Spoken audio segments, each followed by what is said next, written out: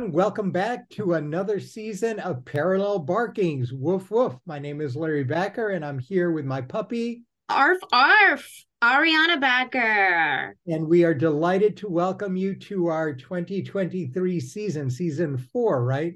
Yes, Yeah, season 4, amazing. we made it. We did We it. made it. We We made did it. it.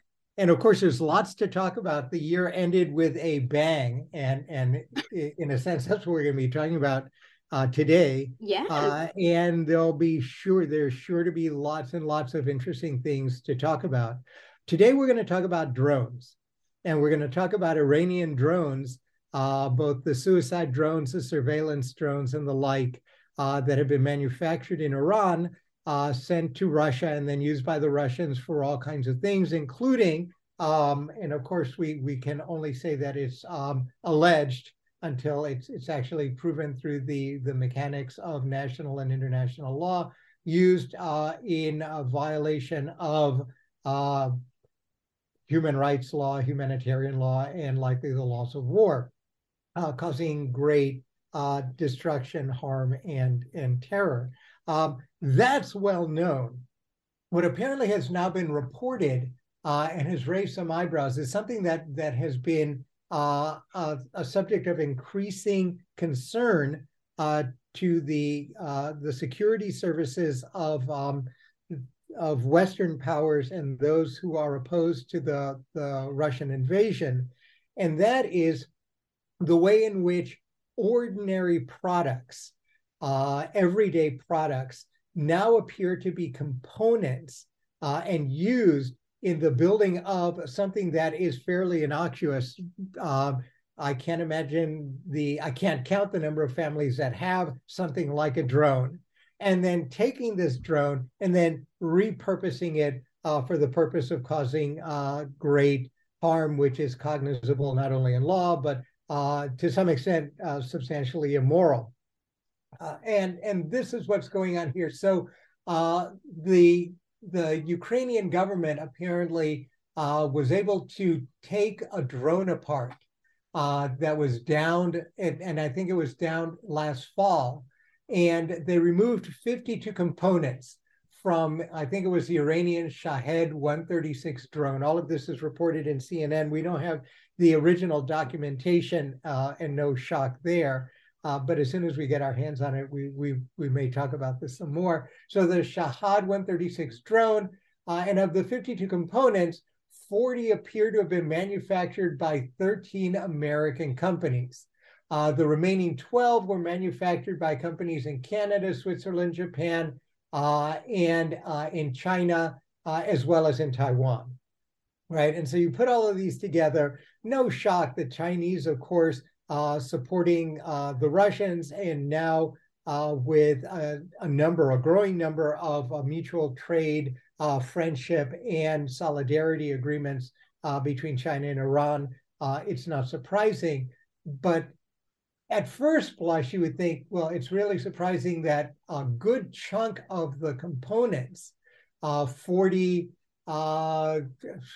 probably, close to 90 or so percent of them were components that were manufactured by companies whose states have imposed, to some greater or lesser extent, substantial sanctions and trade restrictions against both Iran and to a different but substantially perhaps greater effect, although it's hard to quantify which is a greater bundle of sanctions, the Russians, right? And so one begins to worry about this. And what it does is bring up, I think, a number of intertwining issues, most of which are easier to state than they are to solve. This isn't one of these discussions where we can say, aha, someone has done something stupid, and it's a simple matter of getting them not to do something stupid in compliance with whatever it is that we're supposed to be in compliance. In a sense, quite the reverse. So what do you think? I think that it is no surprise that electronic components, are going to be found in weapons from Well, other it's countries. probably not just electronic components. It could be everything, gears, the molding of the drone. Any kind of components, Right, semiconductors, GPS, you know, right, anything. It's not, I mean, right. I'm But sure these aren't, people and who listen to this podcast have seen Marvel movies and know who Tony Stark is. His it's like that kind of archetype, that trope where some brilliant mind creates this technology and it gets into the well, hands of it just gets into it. It it's not even that. It's just you get, it raises questions of how far in the supply chain um is a company responsible for monitoring right. the regulation of their products internationally. And that raises questions about um you know sovereignty, questions over sovereignty when you extend those those questions over regulations. And then you think about, okay, well, if we're regulating there, we have this whole huge idea about capitalism and Oh my freedom. God, you had to go to the C word. You know Yeah. that's gonna make me crazy. Well, I mean, One, you because if it's it, not me, it's going to be someone else. oh my God, that word should be Um, purged from the English language because it has not only been so overused, but now distorted to the point where it's become a meaningless term. But I freedom get to your point. conduct business. But that's what that Markets, markets, mark markets. yes, markets. Like the free market. We're um not talking about the ownership structure of the means of production. We're talking about the means by which things are made and distributed and sold. But I get your point. But so here's my thing. You're absolutely right. And I wish that we were talking about Tony Stark. But it's much more pathetic than that. That's what makes this story really interesting. We're not talking about Iron Man's suit, of course, right? these are just really small, not interesting, fun These things. are lawnmowers that kill, right? And I mean, that's the I was trying problem. to make it fun. It's not fun. Well, no, I know, I wish it were Iron Man suits because then it would be much more interesting.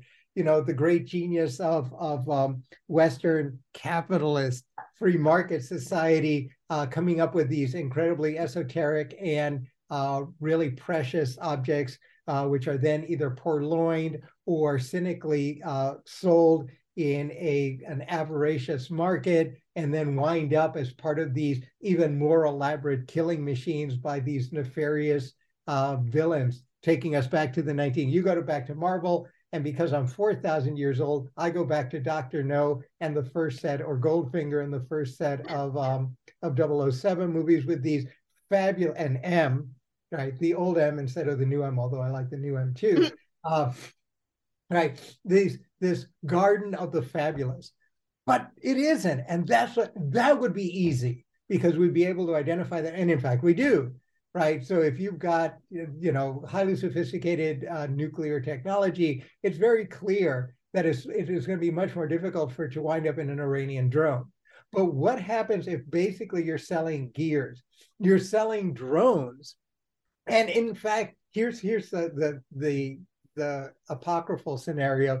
You're selling the same drones or the same drone technology that you find on the catalog of some sad, you know, like almost no tech store that little Bobby or Susie gets for their 10th birthday so that they can stick a camera on it and then zoom around the Yeah. neighborhood taking pictures, right?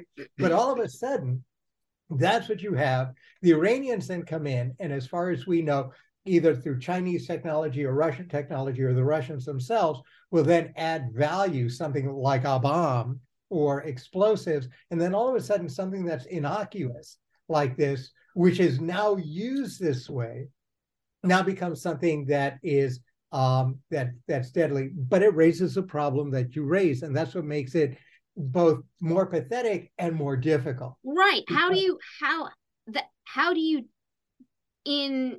in reality, in actuality, how do you track that in Well, your how do you know what to track is the first product? question. How do you know what to Exactly. track? Right. So What are you going to track gears? These are components. We're not even selling drones. That's the yeah, sad what thing. is it that you are looking for first? Right. I How mean, do you you know, know what and to it could be look even for? worse. It could be even worse. What happens if what you have are the nuts and bolts, literally the screws were manufactured in Taiwan or in Japan, right? And the molding for the drones were bought as just parts. All of them are replacement parts for 5 or 6 different models of drones that you can get all over Europe, the U.S., Japan, Latin America, and Africa, right?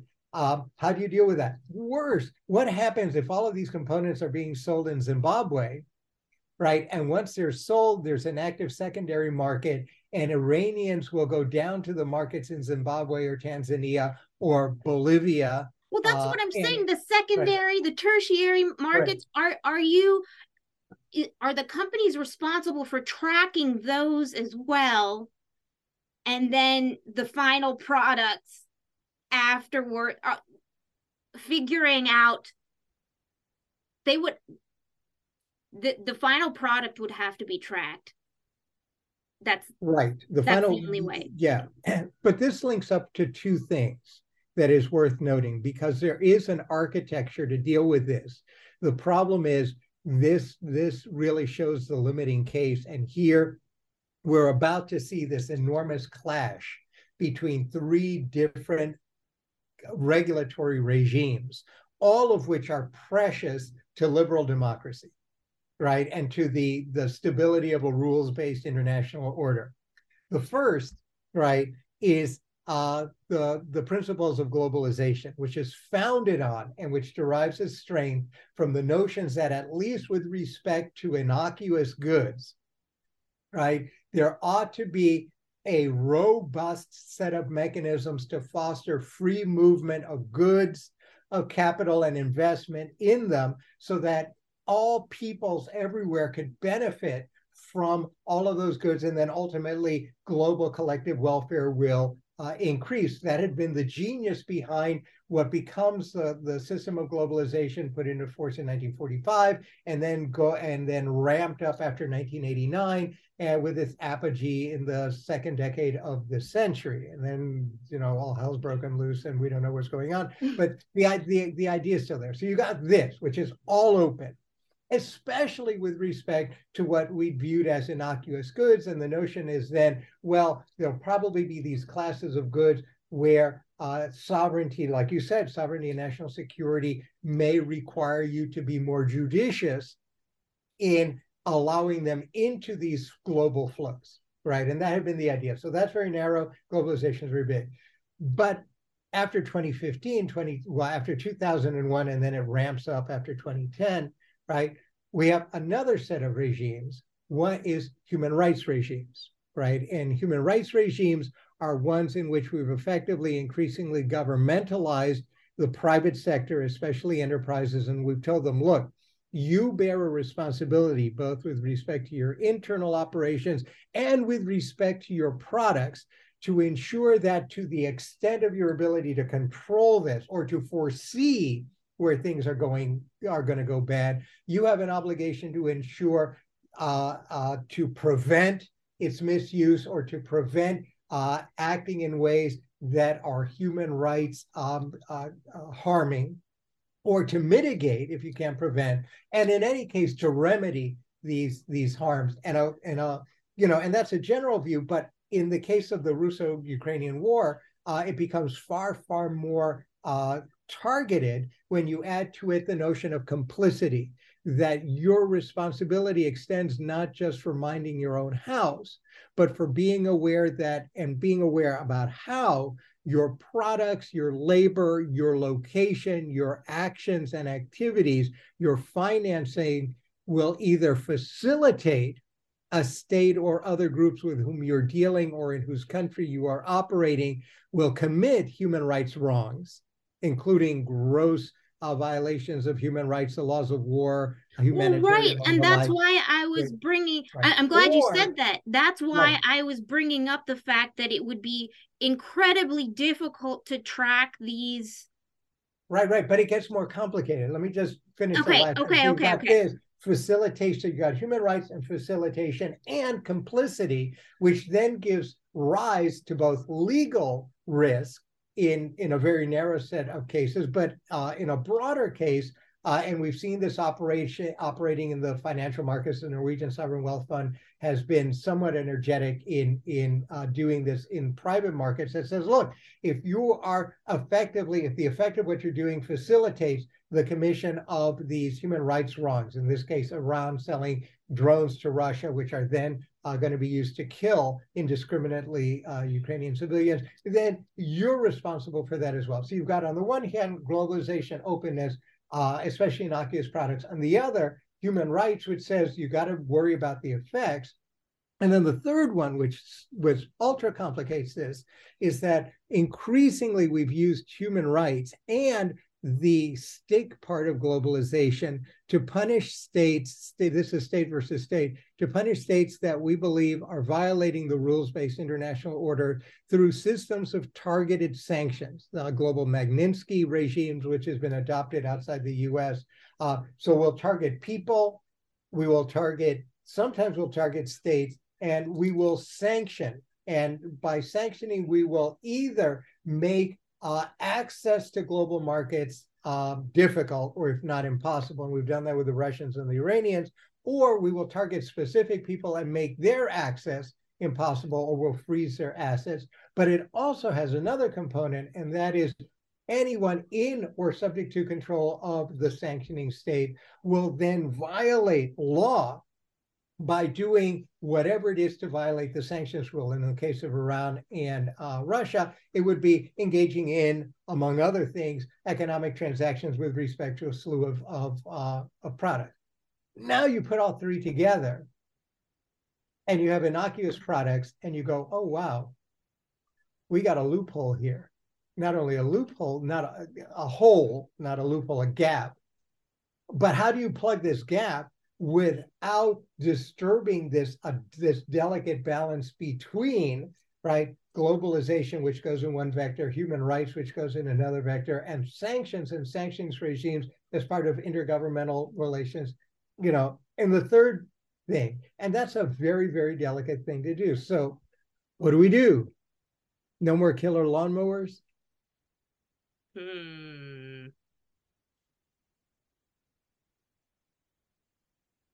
Right? So the first thing you're going to say is, wow, this is bad, no more drones. No, Okay, well, no, one, that is not what I'm going to say. well, I mean, that would be you're right. If I wasn't thinking, the first thing I would say is, okay, so drone, American components, bad, Iran, worse for supplying it, Russia, even worse for using them. So the easy way is to not allow this to happen, but that may require then Johnny and Susie and Belinda to no longer be able to use their drones to spy on their neighbors. I'm sorry, they don't do that. To use Yeah, their and drones for whatever that is reason. unrealistic. Also, that this is just not, that's not going Right, to happen. And if it wasn't, I mean, they could find technology right. But it's other lawnmowers. It's places. not even the technology. This is the kind of stuff that you can make anywhere. That's what I'm saying. Like, it's not the U.S., it's somewhere else. It And right. And yet, right, American components, Japanese, Swiss components, Canadian components are being used. So how do you block that? There is a way, I guess, but it's a this also has stop human rights globalization. implications. I mean, Well, no, to some extent, what you'd have to do is seal Iran off from the okay, rest of the but world. That is, you're really nothing gets in. you're really concentrating on one country, but this applies to all countries across the world, when parts, components of, a company's making are used for, what once are, innocuous products. And then, so I don't see how Well, I just doing mean, it to but that's Iran. my solution. The only way you can deal with this then is on a country basis. Iran, bad. So what we're going to do is hype up or hop up our sanctions program to effectively say no products made or under the control of American companies can be sold directly to the Iranians. But you're right. We have a globalized system. Fine, I'm not going to sell them directly to Iran, but what happens if I sell them to Zimbabwe? And the next thing I know, the biggest customer of all of these innocuous products in Zimbabwe are the Iranians or the Russians. Yeah.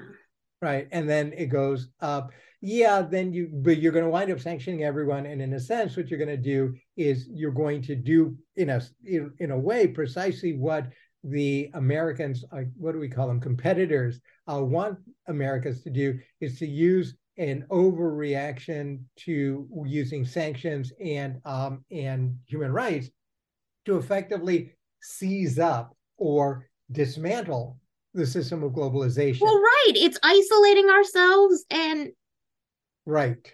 And so that's what I said before. Do you want to right. stop globalization? Is that what we do? Well, right, exactly right. So I'm underlining your point with some more detail. So how do you get out from doing this?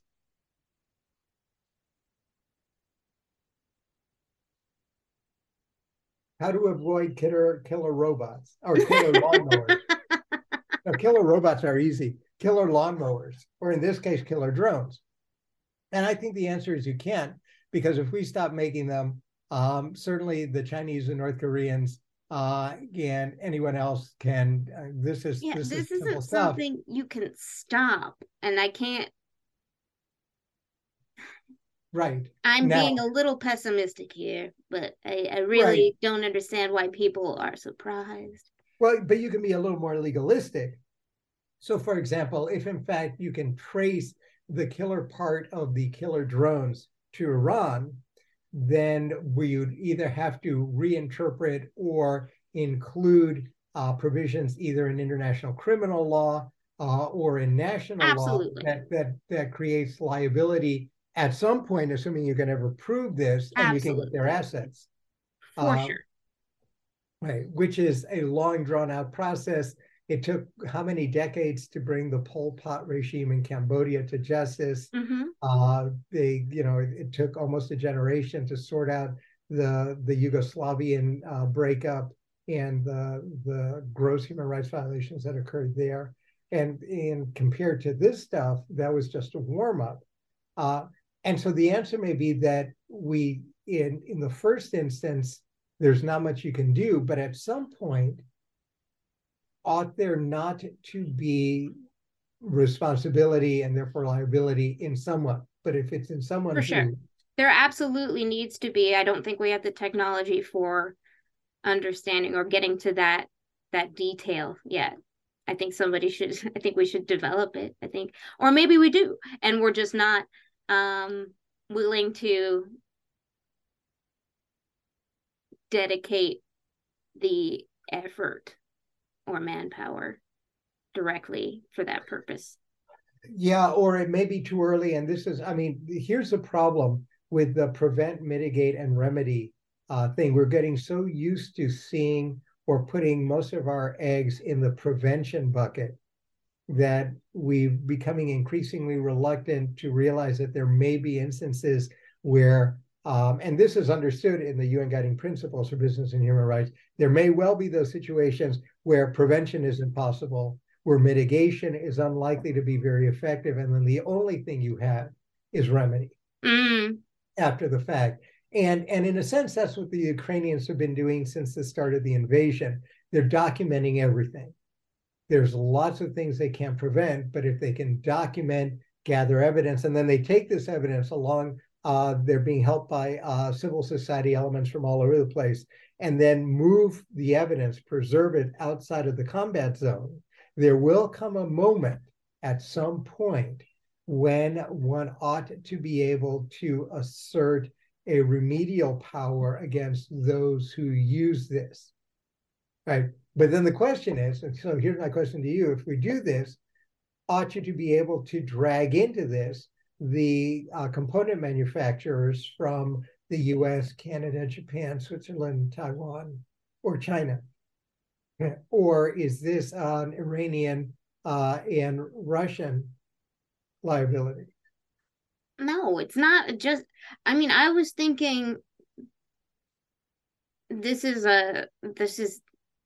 a responsibility for companies. This should be a corporate social responsibility for them Yes. to track their own supply chain. They should track the lineage of. Into the secondary markets. This is life cycle tracking. And what you're saying, by the way, has been floated by a number of civil society organizations and has been considered by a number of organizations that have rulemaking capacity. This life cycle tracking. I don't know, that's really hard. That's really, really difficult, and that's what I was talking about, the technology to do that. Right. Only if. So you'd have to track everything, including bolts, nuts, Yeah, I mean, metal, if wires. I mean, if if the technology is prohibitively, if we're just not there yet, basically, and we, I just don't know if it makes sense to go to the secondary markets. But I think eventually, if we can make it pragmatic, if we can make it easier, make a tool, basically, not excruciating. I think it. You mean expensive and complicated? Exactly. Okay. I think it is definitely something that companies should and could be responsible for Okay. doing. That's really interesting. So let's assume by some miracle, because the last 2 centuries have been miraculous centuries in terms of technological innovation. So I wouldn't be surprised if someday we don't get there in an efficient way. Let's assume you can do that. In Okay. order to get to where you're going, and I can track this all the way through secondary markets at any number of levels, right? So you can trace this through the hands of 5 or 6 or 7 or 8 transactions. What It doesn't mean that responsibility? you're responsible for what happens in those Okay. markets. You might be Ex- responsible for notifying. there, bullseye. Thank you. There you go. So, because if you do more than that, now you've got a big problem. Because to the extent that companies continue to have responsibility for that, then you've undone the essence of the market, which is once you negotiate a thing, you sell a wire, you sell a bolt, you no longer have control. Yeah, Right. You can't absolutely. build No. contracts that say, oh, thank you for using the nail to build this cabinet, which now contains some kind of bomb. But now I need that nail back because I know that I can trace it to the cabinet that now has a bomb. And so pull that nail out and give it back to me. That's impossible given the way in which virtually every country on earth is structured ownership. But you hit the nail on the head. The point is not control. The point is information. Exactly. I mean, I look at it kind of like the Securities Administration, kind of like how they do checks on people randomly. If you're signing up, let's say you're signing up for a loan, you'll, or credit, like a credit check, you'll be your information will be run up against databases, and you those databases will run your information across other databases that will search to see if you hit any red flags, basically. Right. So that's Wow. kind of Wow. like what Wow. what those I'm notifications would be. Wow. Wow. So we stand in markets, every human being stands naked before the great information vacuum suck. Well, There not is really. no Those are private, more like there's no privacy. There's financial. Yeah, those are financial red flags, kind of. Yeah, yeah, yeah. But we're not talking financial red flags in order to do what you suggest, which is really the only effective way of doing this. We essentially have to be naked. Every item that is negotiated everywhere, and then you'd have to figure out at what level you don't do it, but then you create a gap, has to be sucked up into some kind of big data mechanism, which is yet to be, I think, although who knows, invented, that through the analytics of which you're able to pop up whatever it is you think you need in order to get whatever information you need for whatever purposes you need it. And the you, by you, I mean the state or some other kind of governance body. Right. Yeah. But wow, if I were a business, this sounds really cool, but you're going to run up against problems beyond privacy that's going to make at least some people crazy, although we may have crossed that bridge a while ago. You've got other issues, tax exposure. So now you're exposing everything.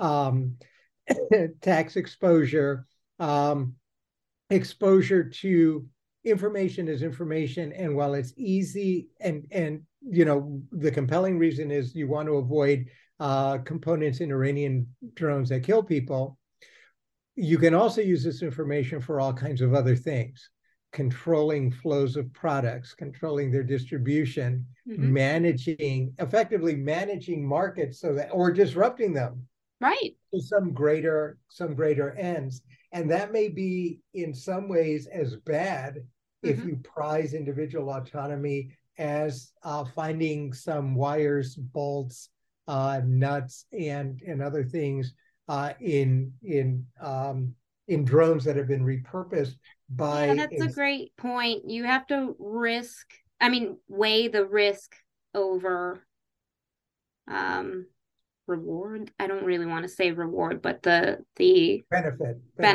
the benefit. God, we're learning to speak administratese here. Right? But interesting set of problems. And of course, I certainly have no solution to this other than to see it. And we should have seen this coming. I mean, how many TV shows have we seen? War show. This is like a horrible episode of Evil MacGyver. Yeah, like MacGruber. MacGruber, that's right. There isn't an innocuous thing on Earth that cannot be repurposed to do something, explode, uh, you know, and sometimes for good, but sometimes for not good. And that may ultimately require us not to rethink markets, but to rethink the way in which the effects of markets can be not managed, but overseen in a way to protect ultimately the integrity of the market in the face of very deeply held values Hmm. like peace, human rights, Yeah, stability, prosperity, and the like, whatever the collective is on that. right. And that is what we can do now, is begin to identify the contours of this problem. But I think beyond that, this is going to be a very interesting thing, and it is likely to require some very high end analytics and some very high end computing, and the willingness to deal honestly with core conceptual issues. And Agreed. beyond that, I got nothing. I think this was a great choice for a first topic for our fourth season, or first fourth season episode. That Watch was those killer lawnmowers. We're thanks. laughing. 3 days from now, there's going to be some article in Reuters about how they've repurposed lawnmowers as movable landmines or something. I don't know. Yeah. See, well, I mean, it's no joke because they no longer allow people to bring anything on airplanes, and you only are allowed plasticware when eating. So I would believe anything at this point. Well, depending on what class of ticket you bought. Oh wow, I don't even want to hear it. You That's pot another podcast. That's old another man. podcast. All right. All right. Thanks Woof, woof. everyone. Bark Woof, bark. woof. We'll see you later. Bye.